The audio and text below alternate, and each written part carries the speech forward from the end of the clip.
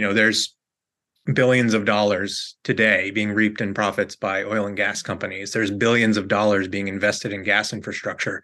There is money in the world going in the opposite direction, right? So I think the IRA is like a great first step, but we need some of that tide to shift more broadly in the economy, more people to pay attention to this issue, states and utilities to step up and put more money on the table to help people make this electrification transition.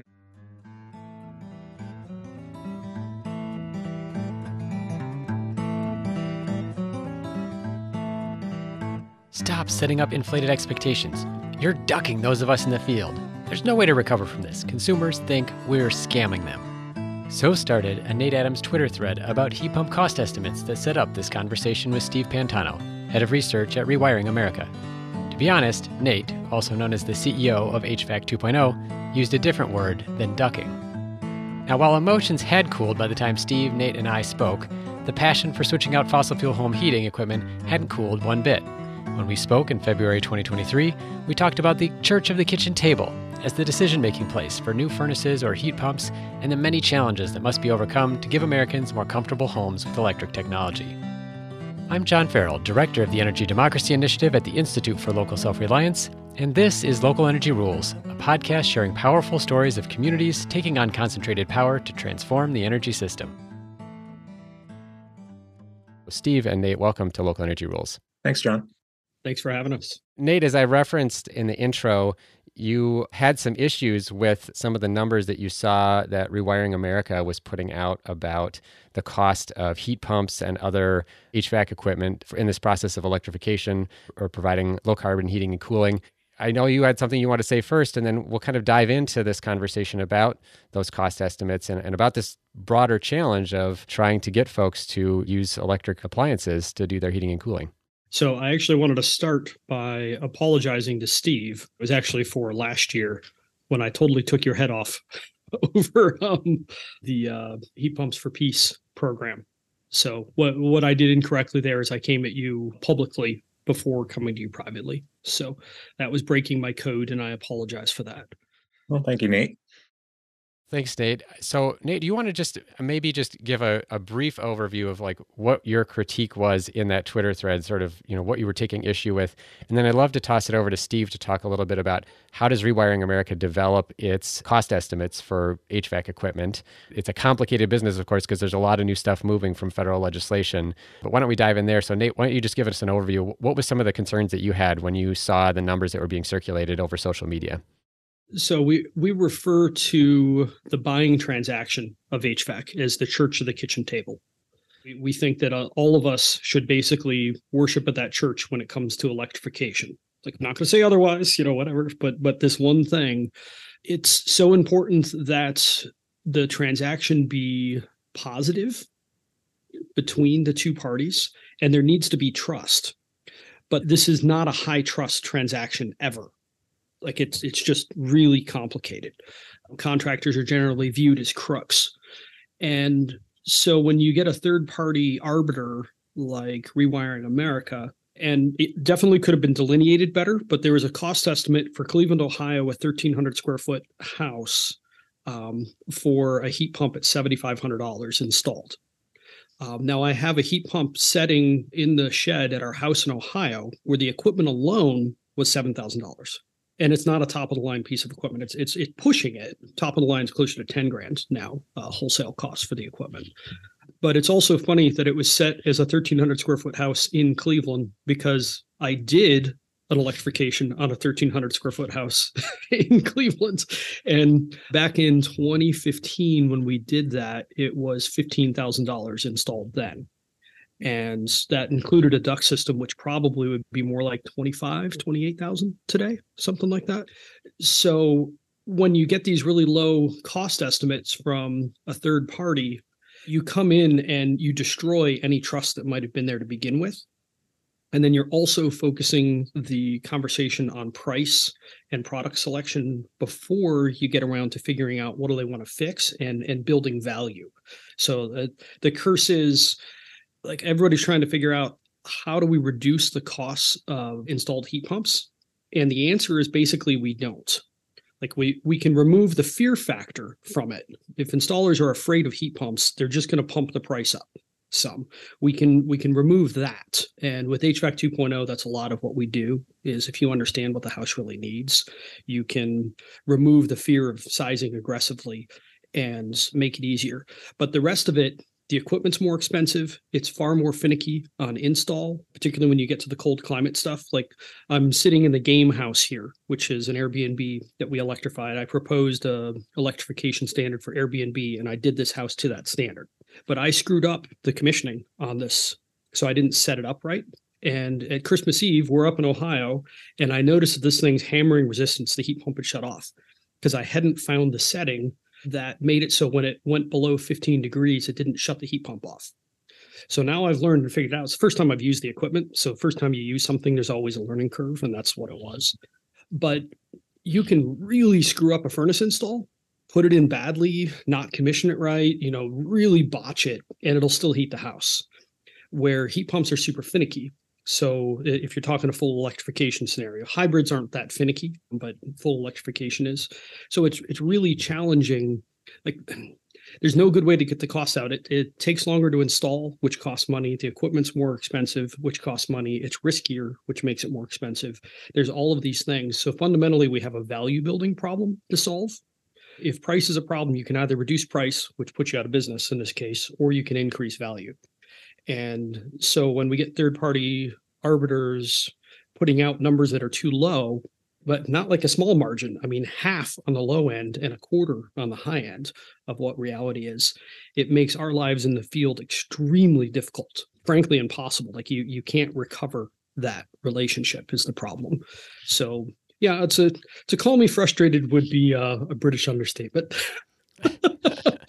But here we are having a conversation. And just as a quick way of introduction, Steve and I have worked together. So the Hybrid Heat Homes policy proposal, and then the Heater Act through Senator Klobuchar. So Steve project managed Hybrid Heat Homes and did a fantastic job. So we're friends, and that's part of why I'm apologizing, because I don't like that I dinged that relationship. But that was a policy idea that can actually be helpful here.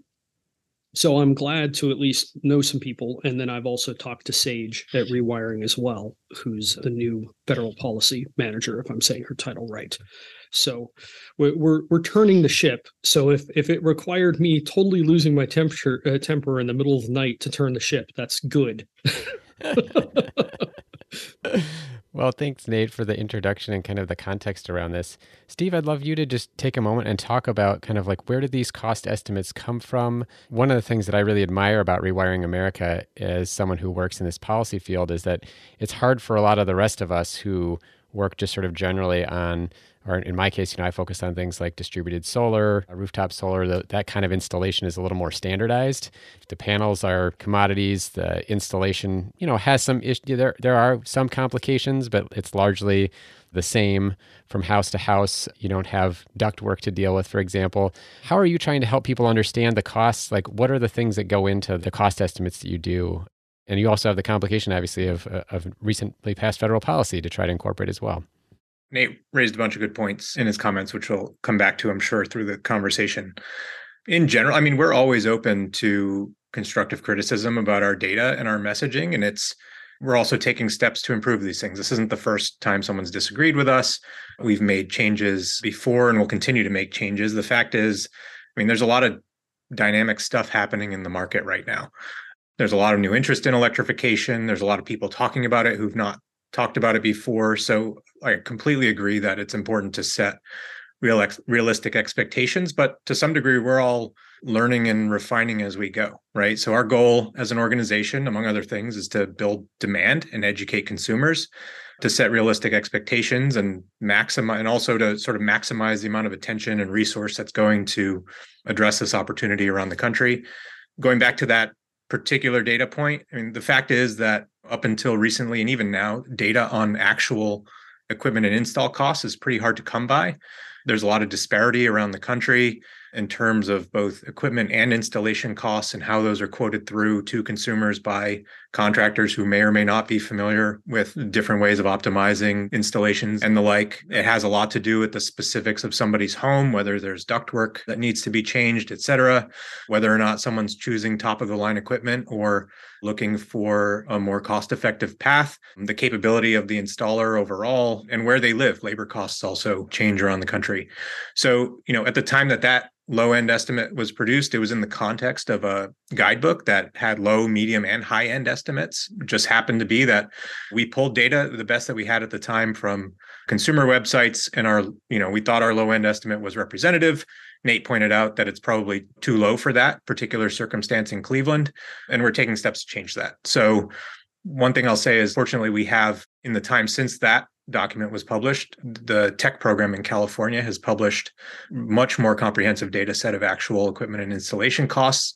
There's more than 9,000 data points in there about HVAC installs in the state of California, and we're in the middle of a pretty comprehensive statistical analysis of that to try to pull out the differences and give a true confidence interval around pricing that's representative of what people might see in the market based on home size and system capacity, and also accounting for different labor costs in different parts of the country.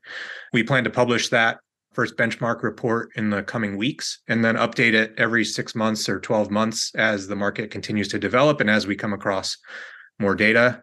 We've been coming up with ways for people to share their quotes with us, so we have some of our own ways of getting input directly from the market. And then another thing we're doing is working, now that the Inflation Reduction Act has been passed, the Treasury Department for the tax credits and the Department of Energy on the rebate side has requests for information out asking for public input into these processes. And we're using that opportunity, along with a bunch of others in the market, to push for greater data transparency, better reporting from the federal and state agencies, so that over time we have more of this information and we can be much more transparent about it. So, look, point taken, right? The estimate probably wasn't the most representative, and that's obviously going to cause problems in terms of trust. And that's not something that doesn't serve anybody's purpose in the market. So we're doing with what we can, and we have much better information now to come start putting together better estimates and really do it over time, right? Because the market will evolve, and the more the better as far as this goes. Yeah, to that point, I usually give a wide range because I see huge variance. So I say 15 to 30,000 oftentimes, because that's the range that I usually see. And they cluster around 20. Sometimes they're 18, sometimes they're 23, but that's where they tend to cluster, because I get to see a fair number of quotes from all over the country. And just knowing contractor business models and all the challenges that they have now, like a service fan a few years ago was 35 grand. Now they're 60, if you can get one. Oftentimes they're moving to pickup trucks rather than service fans because they can't get a service fan. All of these things are crazy. Equipment costs are up about 50% in the last 2 years. And there's been a bunch of other big increases. Like the unit I have here has gone up a lot since the IRA was introduced. I think this should qualify, these Daikin fits, but it's challenging. So anyway, there isn't a great way to do it, but the range and the confidence interval, looking at it from more of a statistical perspective, could be really useful. Curious Founder is his handle. Michael Thomas. Yeah. Yeah. So he pulled some data together, and that was in the ballpark. Although unfortunately, prices are up 10, 20% even since then. Just is. One of the things I think it was so interesting about this issue of electrification, of course, is that the process of replacing HVAC equipment is so much more sort of a hand-holding exercise than a lot of the other kinds of things we talk about. You see stuff on energy Twitter, as it were, about induction ranges, or you see stuff about replacing other appliances. And I can go to Best Buy and I can just shop for one, right? And they'll come and install it. And especially if I already have an electric stove, it's a fairly trivial thing. I'm just switching the technology, but not really the fuel source even for how I do this. And even with that, people are sometimes switching between electric and gas, and that's a pretty standard thing. Nate, one of the things that you talk about is sort of these two core issues in terms of getting widespread reductions in pollution from buildings. One is that if we want to be successful with decarbonizing heat by 2050, we actually have to get there by 2030, because the nature of this equipment is that it lasts a long time. and people are not going to replace a 3-year-old furnace. They're going to replace it as they usually do when it dies. And that's the second thing is almost all of these replacements are emergencies, that people are replacing a furnace because it's not working anymore. So they don't have a lot of time to do a lot of thinking about the decision. So I guess I'd love maybe, Nate, for you to just start by talking a little bit about kind of how you think about this problem, given those two issues. And I'll throw in a third thing is like, how do we address issues of equity and access at the same time, knowing that these decisions, like we're trying to move fast and that replacements are made on an emergency basis. And then a lot of the people who probably like pay the most for energy or suffer the most from indoor air pollution probably don't have a lot of money or even aren't even involved in the decision-making process about their HVAC equipment, right? They're renters. So maybe that's a third thing to kind of throw in the mix. Nate, do you just want to give a little bit more context in terms of how you think about that? And then we've talked a little bit over email here about sort of maybe a laundry list is the appropriate term of things that potential barriers to our success here. And we can talk about some of those specifically, maybe back to the pricing, but also about HVAC contractors and workforce and all those other kinds of things. Rather than even just give it a bunch of context, I'll give you the answer, which is we shouldn't have air conditioners on shelves anymore. We should have heat pumps. They're fundamentally the same piece of equipment. They just have an extra couple of parts. It's like 2 identical cars, one with the reverse gear and one without.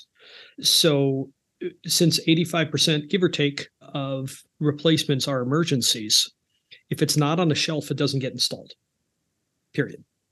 So if we could change that, which is what the Hybrid Heat Homes proposal sought to do, it tackles all the ones that you're talking about. So I live in what's called a holler in West Virginia. So it's a valley that only has one way in and out. And my neighbors are not wealthy. We'll just put it that way. But about half of them have central air conditioning, but they're heating with fuel oil or propane or resistance oftentimes. And so as far as equity goes, there's still a lot of central ACs for lower income folks. And they would get at least a single stage heat pump. It's not amazing, but it can easily offset on the very low end, 30% of fossil fuel usage, and on the high end, 100, depending on your climate and your house and where things are. But like 50% is going to be easy in most houses. So if we can change all those out, that solves the problem. There's a whole bunch of things in the IRA program design. Like I'll just be blunt, I hate it. It makes my life harder in the field, period. And I also don't think it's going to move things enough to actually shift things. So like, is it better than nothing? I don't know. So that's the challenge. Like if we don't play it right, it will hurt things. That's the challenge through all of this. But the goal is, how can we have all air conditioners actually be heat pumps? Like without doing that, I don't see another viable path. I would love to hear from you, Steve, about this, because there were a lot of folks who obviously worked really hard on the IRA and were thinking, if we are able to provide these rebates and these tax credits and whatnot, it will. I think they envisioned it as being similar to on the electricity generation side of things, right? That if we make wind and solar cheaper, utilities will simply install that instead, or public utility commissions will make them do it because it will be simply cheaper. In fact, Rocky Mountain Institute just put out a report in the past couple of weeks saying essentially there is no coal plant in the country that couldn't be replaced more cheaply by wind and solar with the incentives that are in the IRA program. But here I have Nate telling me it's actually not that helpful. And so I guess how have you been thinking about this at Rewiring? Are you more optimistic that those incentives at the point of sale will be useful and helpful? Or do you also, it sounds like you also agree though that some of these upstream incentives focused on manufacturing might also be helpful. Yeah, I think we need more of all of it. There's obviously changing all ACs to heat pumps. That's something I believe strongly in and wrote that paper with Nate about. That's obviously like a super easy putt that makes a big change in a very short amount of time for very little cost. I think that's still quite valuable. And hopefully there's ways to get to that through different policy measures in the future. And we'll do what we can to help to make that happen. We're working on state and local policy now, as are many others, to try to sort of reinforce what was done with the IRA. We obviously wish there was far more money invested in the IRA, so it would go far enough. I will take a strong stance that it is far better than nothing. I mean, there's tremendous tax credits in there for everyone, and really incentives that are targeted at low and moderate income consumers that need them most, right? So you mentioned, John, you mentioned equity and access up front. Really, those incentives are aiming to the people who otherwise wouldn't be able to participate in this market for primarily because of the cash flow requirements required around moving to electric equipment and some of the work around rewiring your homes that needs to happen alongside that if you're moving from a gas stove to electric or a gas water heater to a heat pump water heater. So we all wish, I think, that there was an unlimited amount of money available to make this transition happen. That's not the case, but I think we can do a lot as a country with what is there and continue to build upon that, right? So part of the hope here is that there's a lot of uptake of those incentives and that there's a lot of consumer demand and sort of public attention on the benefits as we go, and that we can do everything else well at the same time, including building the workforce and training contractors so that people have good experiences with electrification. Nate can probably give you 150 examples of people who are more comfortable and happier in their homes after switching from furnace to heat pump. There's no reason everyone shouldn't be able to participate in that, provided there's, sort of enough funding and attention on this issue as broadly as possible. There's billions of dollars today being reaped in profits by oil and gas companies. There's billions of dollars being invested in gas infrastructure.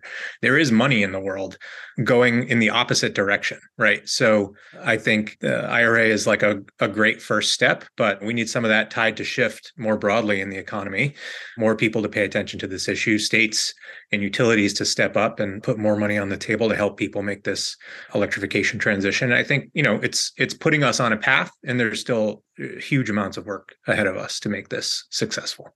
Steve, I just want to ask you one quick follow-up, which is one of the things I've heard that in terms of Nate's concern about the rebates or the tax credits, and makes sense to me, at least sort of just from a common sense standpoint, would be if I'm a contractor and I know the consumer can get this benefit, I can raise my price a little bit.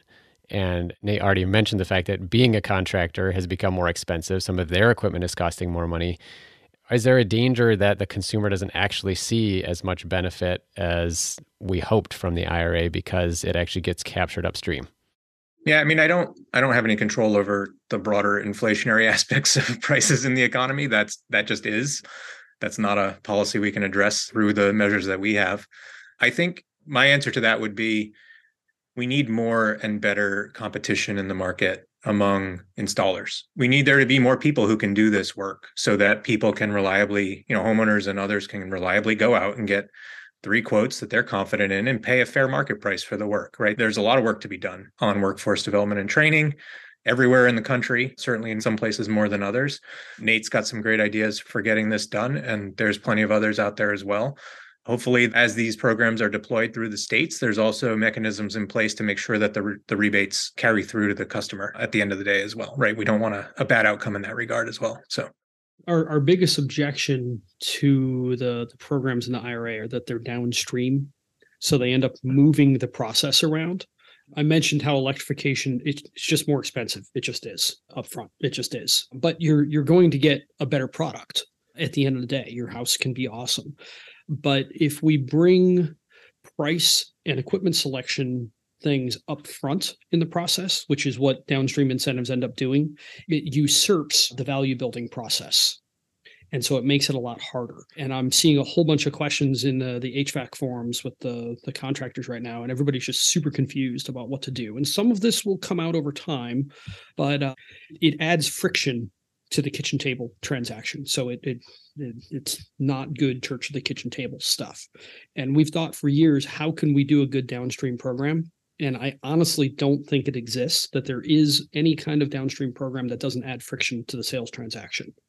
And so that's the hard part of all of this. Another piece that I haven't talked about that much yet is I'm extremely concerned about dehumidification, extremely concerned.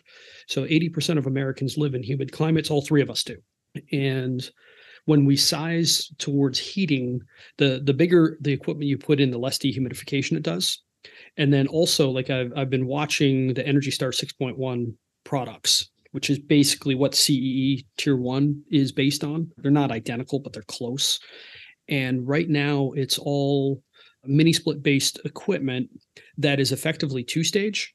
So this is technical, but they can't vary the refrigerant temperature in there and run the coil colder and make it dehumidify well. And so the odds of us making people and houses sick are very, very high. And I actually have a personal example. So I have one of these products or something similar. It's a Bosch heat pump at our house here. I have a 20 SEER heat pump, but my dehumidifier uses exactly as much power as my air conditioner. So it's a good thing I have an efficient air conditioner, because if I don't run the dehu, my relative humidity floats in the 70 to 80% range, which is deep into danger zone for mold and all sorts of issues. So I'm really concerned about that side of things. Hopefully manufacturers will field things, but like my favorite product, or one of my favorite products for this, the one that I'm going to put in our house in Ohio, I don't think it's going to qualify. And so, yes, we're going to see changes coming, but I'm just thinking about the people over the next couple of years that put these in and have problems. Like we kind of own part of that, and so that's the frustration of like performance cliffs and whatnot that come from all of the like. There's so many issues with downstream. It pushes everybody's greed button. It creates cliffs. It's hard on process. There's all of these things. And I'm like, I honestly don't know that there's a good downstream program. We've thought about it for a decade. I have nothing. I'd like to pivot a little bit as we've been talking about the kitchen table conversation. One thing we haven't really talked much about is, but you sort of alluded to about, you're in the HVAC forums, you're chatting with other folks who do HVAC work. Obviously, that kitchen table conversation is two-sided, right? So people could read the stuff on the Rewiring America website, get really excited about wanting to do an electrification project. They get a contractor in. What do you see, Nate, as some of the challenges in terms of making sure that HVAC contractors are prepared to do the work that we need to be done? I mean, you've gotten into some of the technical issues here, which maybe we can gloss over for a minute, but just about that idea of like familiarity with heat pumps, feeling comfortable offering that as a solution for the customer when they come to them looking for an HVAC replacement. And then also, I'm kind of curious too, maybe, I don't know if it's a two-part question or we sort of take it in stages here, but I'm thinking about like workforce training and capacity. There's a ton of work. I think Steve alluded to this that we're trying to accomplish here, and they probably need a lot more people doing it. Yeah, we need an army, maybe the HVAC 2.0 army. And seriously, like our program is not, electrification is not the explicit goal, but is a natural result. And that's at scale. That's what it ends up looking like. But to go back to your question about consumers and contractors. So contractors politically lean pretty hard conservative. 80% are centrist or conservative. And so like climate arguments just piss them off and shut them down. It's like, oh, that damned Al Gore, here we go. Like you killed the conversation.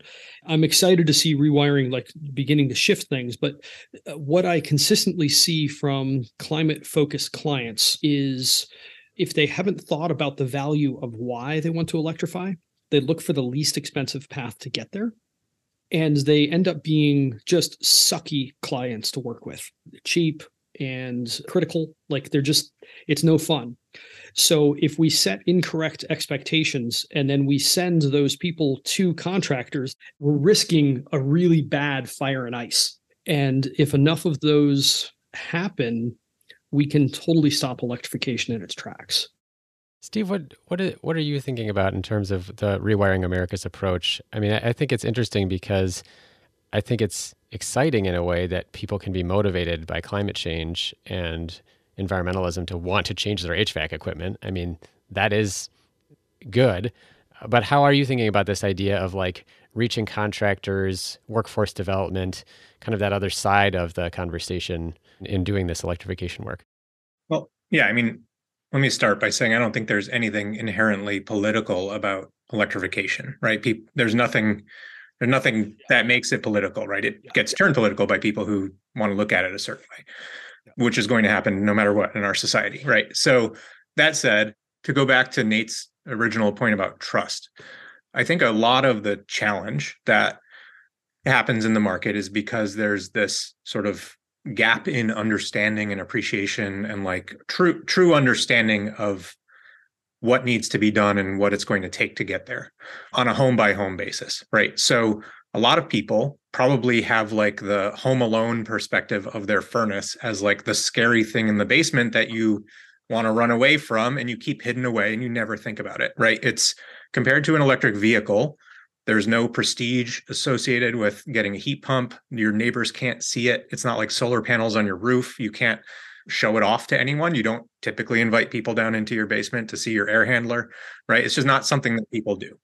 So as a result, everyone ends up ignoring their heating system until it breaks. Similarly, their water heater. Stoves are a little bit different. Stoves are obviously a little more accessible. So I think to get to that place of trust where there's sort of a better conversation can happen between homeowner, contractor, Rewiring America, whomever is participating in this market, we need better understanding of what this process is. And a lot of what we're doing and planning to do over the coming year is to provide people with accessible information that hopefully helps them get really well educated on the benefits, well beyond climate. Climate's one important piece, but comfort, health, et cetera, you name it, there's a lot of benefits here. We want people to understand so that when they come to the conversation, they come in wherever they're coming from, they're coming into the conversation, they can really understand what it is that has to happen. So we want, for example, people to understand that if they have a gas water heater and they want to move to a heat pump, so that they are not stuck in an emergency replacement situation, they probably need to have that wiring and their panel upgrade, if they need one, or whatever set of solutions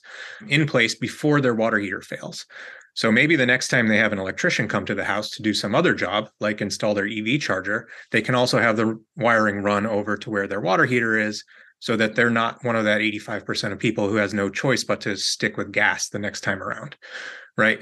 We need people to be prepared. We need them to understand a process. And a lot of what we're intending to do and what we'll be rolling out over the coming year, like I said, is this our planning tools and educational tools for consumers so they can be ready to participate in this process and not like running into all of these very common market barriers that tend to present themselves when it's 12 degrees outside and your heat just went out, or you've got to get ready for a wedding and there's no hot water for everyone to shower with, right? Those are not circumstances that are ever going to lead to people making better choices towards electrification.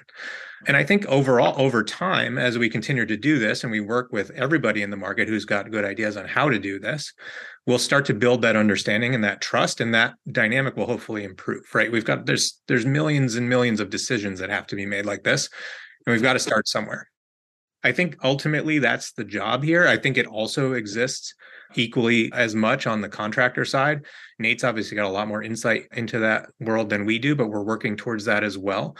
And we hope to be engaging with contractor communities to understand what we can be doing, or what industry associations or the like can be doing to help build that understanding and trust on the other side, so that those conversations can happen on equal footing and people are prepared and people can make good choices and they're well informed about what the benefits will be, what it's going to cost them to get there, and exactly like what steps they need to take and when in order to make that happen.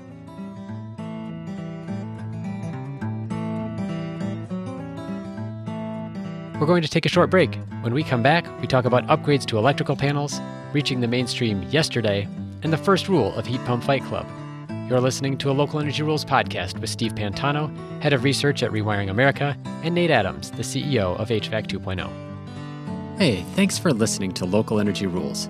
If you've made it this far, you're obviously a fan, and we could use your help for just 2 minutes. As you've probably noticed, we don't have any corporate sponsors or ads for any of our podcasts. The reason is that our mission at ILSR is to reinvigorate democracy by decentralizing economic power. Instead, we rely on you, our listeners. Your donations not only underwrite this podcast, but also help us produce all of the research and resources that we make available on our website, and all of the technical assistance we provide to grassroots organizations. Every year, ILSR's small staff helps hundreds of communities challenge monopoly power directly and rebuild their local economies. So please take a minute and go to ilsr.org and click on the donate button. And if making a donation isn't something you can do, please consider helping us in other ways. You can help other folks find this podcast by telling them about it, or by giving it a review on iTunes, Stitcher, or wherever you get your podcasts. The more ratings from listeners like you, the more folks can find this podcast and ILSR's other podcasts, Community Broadband Bits, and Building Local Power. Thanks again for listening. Now, back to the program.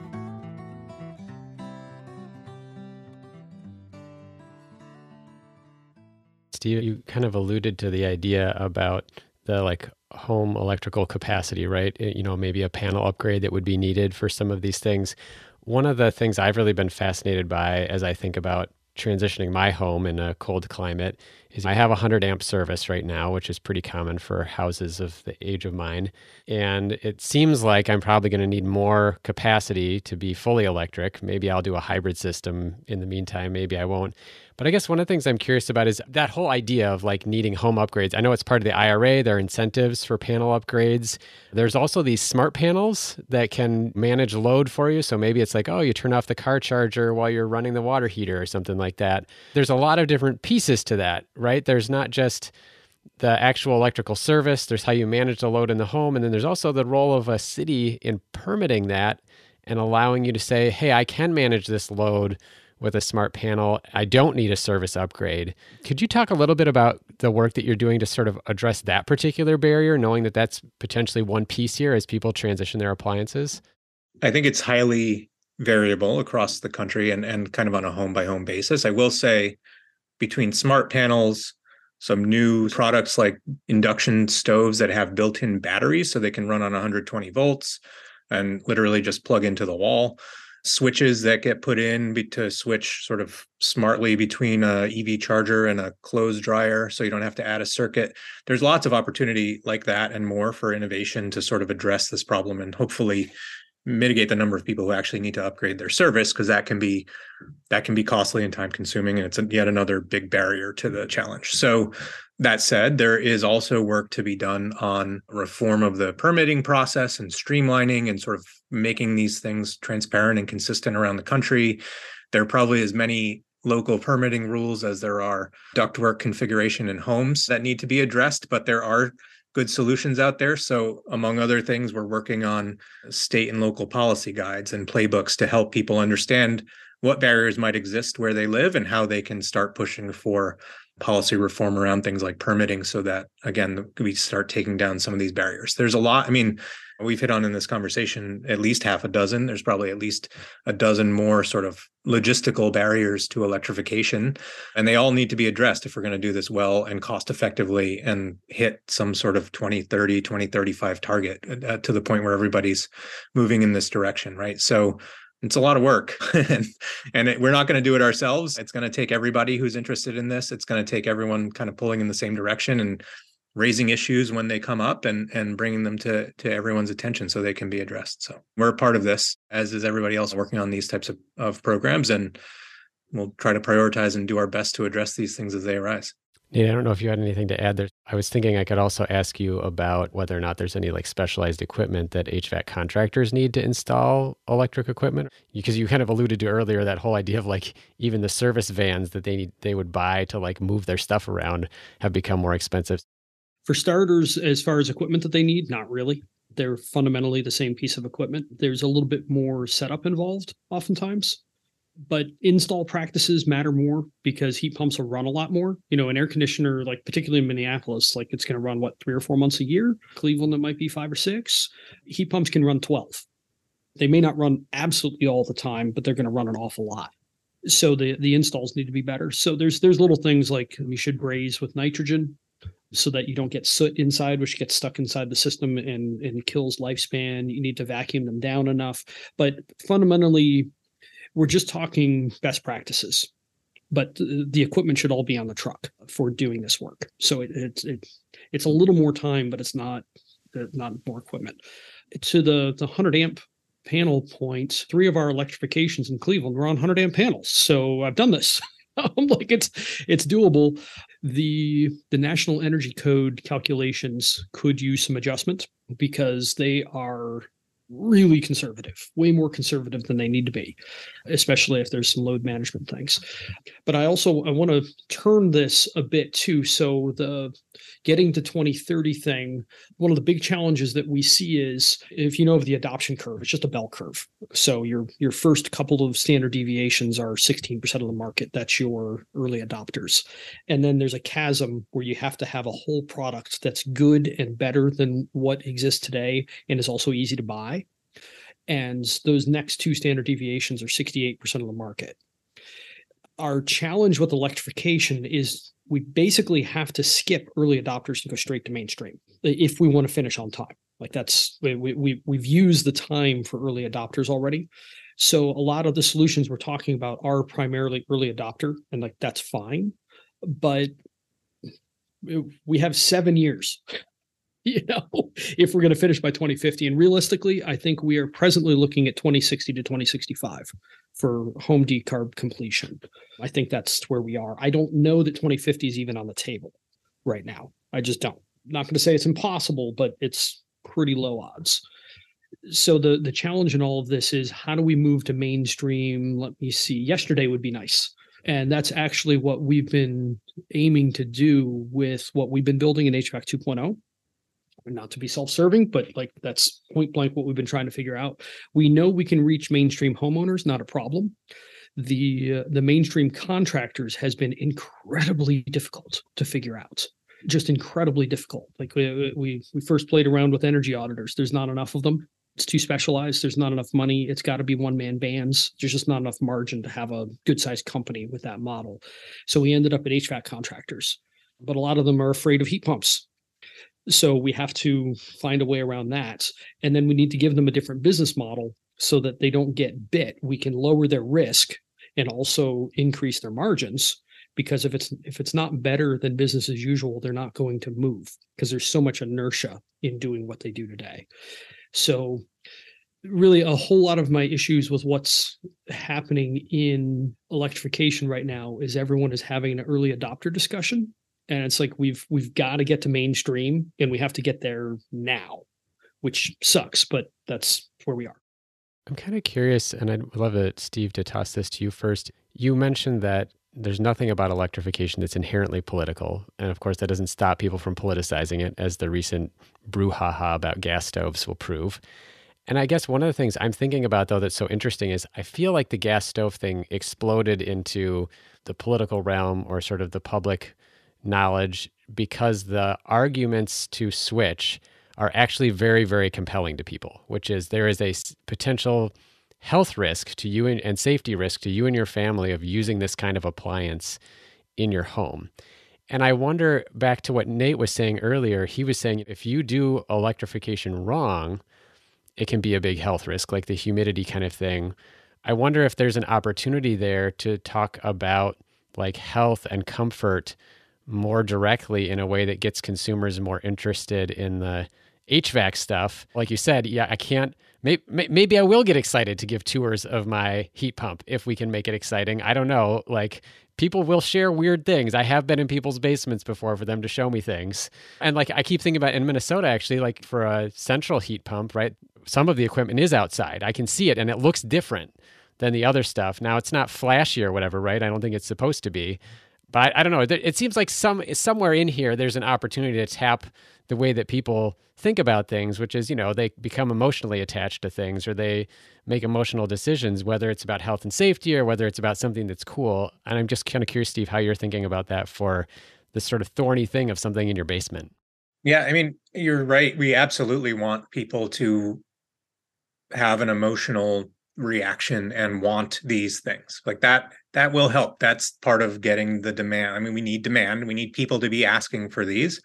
And then we quickly need to move people into a place of like true understanding, right? So they're going to enter the conversation somewhere, whether it's about the health of their child in their kitchen, or the fact that their furnace broke and it's 12 degrees outside, or they just got an EV and there's an electrician at their house putting in an EV charger who could then tell them about the rest of the story related to electrification and prepare them to get a heat pump in the future. There's hundreds of entry points to this conversation for people of all across the political spectrum, all across the country, for very different reasons.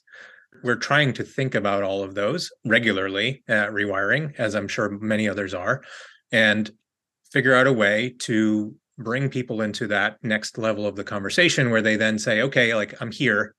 I've figured out what electrify everything means. I'm kind of on board. Now, what do I need to know? And really the next thing people, like, I firmly believe, and we're working towards this, is that people need a good education and a solid plan, right? And they need to know how their home works, and they need to know what they can do about that, right? And how much it'll cost and when, and how that balances out with everything they would have to spend anyway if they were going to replace their furnace, how many incentives they qualify for, where those are coming from, how they can access them effectively, and very importantly, which contractors they should call who are skilled at this stuff and can give them a quality installation that's not going to leave them with a bad result, because that's the last thing anybody needs right now on a personal level or kind of collectively as the electrification movement. We don't want people having bad experiences. So the sort of the corresponding piece to that is I think we have to be having a very big, open national conversation about how it is that we get thousands and thousands more Nate Adams out there who know what they're doing and can do it well and can also make a living doing it and provide good customer experiences, make a decent living off this, make a good profit, feel good about what they do, and help people meet their needs for comfort or climate or whatever it is that came to the store with in the first place, right? You got to have this holistic perspective that runs from the start of the customer experience, like whenever they first hear about this, to the very end when the equipment's installed and it needs to be maintained and they know what to do and they know how their home works, right? And they're engaged in this in a way that they never were before. Yeah, so I think the best way to sum that up is we need to make electrification sexy. And so like one thing that bugs me about the stove piece, I mean, look, I have an induction stove right there. That's one of 3 that we own. That was a 2-year fight for me to get the first one at our house. We got rid of a really cool 1940s O'Keefe Merritt that had come back from California. I love that stove, but I also knew what it did to my air quality. And in talking to my wife, she didn't want to hear it, because if we take the negative tack of you're hurting your children, people's walls go up. And that's really challenging. In fact, like efficiency programs have found this: when they target homes with very high energy use and they tell them they have high energy use, they basically get told to go screw themselves. Like it makes people mad. So the framing is super important here. I'm still learning this too. But induction is just a really nice experience. It's fast. It's super controllable. It's like gas as far as how controllable it is. But if you've ever made a mess on a gas stove and had to clean it up, yeah. When we sold that stove, I spent 4 hours cleaning it so that it was nice to sell it and I could get top dollar. 4 hours. That was a long time. Where with induction, you just wipe the sucker down and you're done. It's a glass top. So talking about the experiences, and like we joke that the first rule of Heat Pump Fight Club is you don't talk about heat pumps. Heat pumps just happen to be the thing that gets installed. But mainstream, we actually don't want to talk about heat pumps that much, oddly enough. Like that's what we find with our HVAC clients. Just so how do you do that? Oh, it's called a heat pump. And then oftentimes you just move on. Framing this in a positive manner and making it sexy is good. I also think about a weird experience that I had. I put a deposit on a Tesla Model 3 years ago. Didn't manage to do it because my business model doesn't make enough money, to be frank. It's a challenge. But I went to Aldi, German discount grocery store, and there's a guy there with a Model S. And I said, hey, nice car. I've got a deposit on a 3. And he's like, oh, cool. Have you ever driven one? This guy I've never met, never seen since then, forced me to drive his Tesla. $110,000 car. Can you imagine being like, hey, man, nice Ferrari. Oh, really? You think so? Come drive it. That doesn't happen. But he's like, I love this car. And he also liked the mission. And so how can we get people inspired to do that? But we also don't want to be pushy about it and obnoxious and like act as early adopters, which is off-putting to the mainstream. So there's this weird balance of we need to be working with early adopters right now, but we need to help them speak mainstream. And that's a really weird mixture. And I've been consistent on that. The Electrify Everything course, 2 years old now. If you look at the second video in there, it says exactly that. I'll just point out too, I mean, heat pumps outsold furnaces for the first time in history very recently. These are mainstream products. Part of this challenge too is like, let's not overcomplicate this too much, because there's 4 million or so heat pumps sold every year in this country. Granted, a lot of them are in the Southeast, but the technology is mature to a large degree. There's always room for innovation, but this is common technology by any measurable standard in this country, and we're just trying to make more. A lot of it is making people aware of it and demystifying it a bit further. Maybe we just need a winter program to offer educational tours. Folks from Atlanta HVAC contractors come to Minnesota in January and talk to people about how heat pumps work. Super attractive, I'm sure, for them to think about that. Basement tours might be a piece of this. So 2 of the heat pumps that I sold happened at an Electrify Everything night that one of my other clients helped me put on. And both people went down to the basement. They're like, it looks like a furnace. An air handler looks like a furnace. It just doesn't have pipes coming out of it. And the outdoor unit, it's huge, but it looks like an air conditioner. So it was familiar enough that both of them were like, yeah, that's what we're doing. So there is an element of that. And that's an early adopter thing, more so than mainstream. But yeah, it's in there. There, a little while ago, there was a thing happening on Twitter where people were painting their outdoor units and decorating them like garden gnomes or something of that nature. Yeah. So, things like that can carry some attention as well. There's lots of creative ways to approach this. Well, Steve and Nate, I've already used more of your time than I said I would, but thank you so much for coming on to take a Twitter conversation into real space and to talk through many of the challenging barriers and our common interest in trying to overcome them. I really appreciate your time. Thank you. I think these open sort of not real life conversations, let's say, are important, right? We want to be hearing from people. They're, like, as I said at the outset, we're learning a lot as we go. There's a huge task ahead of us. We all need to be moving in the same direction. And we're an open door at Rewiring for people with better ideas about how we should be doing our work. And like I said, we're all in this together. So thanks for having us. Yeah, thank you so much, Steve. I want to close with one thing that Rewiring is spectacular at is PR. You guys are amazing, even if I don't like most of it.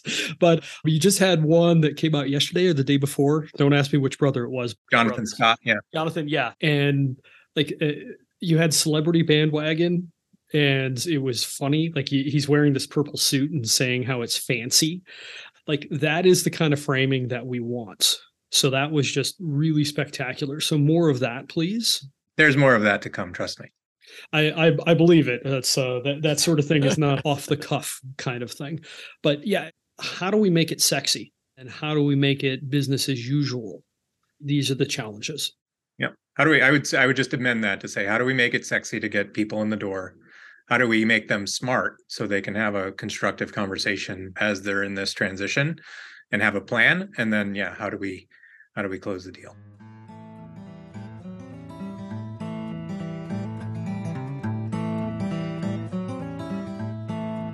Thank you so much for listening to this episode of Local Energy Rules, where we regularly violated the first rule of Heat Pump Fight Club. That is the rule not to speak about heat pumps. Instead, Steve Pantano, head of research at Rewiring America, and Nate Adams, the CEO of HVAC 2.0, discussed the importance of setting the right cost expectations for consumers, the urgency of shifting HVAC replacements, which are almost always emergencies, to heat pumps by 2030, as well as a host of other strategies to make home electrification easier. On the episode show page, look for a link to Nate's original Twitter thread about the Rewiring America cost estimates, a link to the Hybrid Heat Homes project that Nate and Steve collaborated on, as well as the Federal Heater Act that would effectively ensure no one would sell a disabled heat pump, also known as an air conditioner. And if you liked this content, also watch the Local Energy Rules podcast feed for another interview with Nate Adams, recorded before this discussion with Steve, but dives much deeper into the challenges of making heat pumps the default HVAC solution by 2030. Local Energy Rules is produced by myself and Maria McCoy, with editing provided by audio engineer Drew Berschbach. Tune back into Local Energy Rules every 2 weeks to hear more powerful stories of communities taking on concentrated power to transform the energy system. Until next time, keep your energy local, and thanks for listening.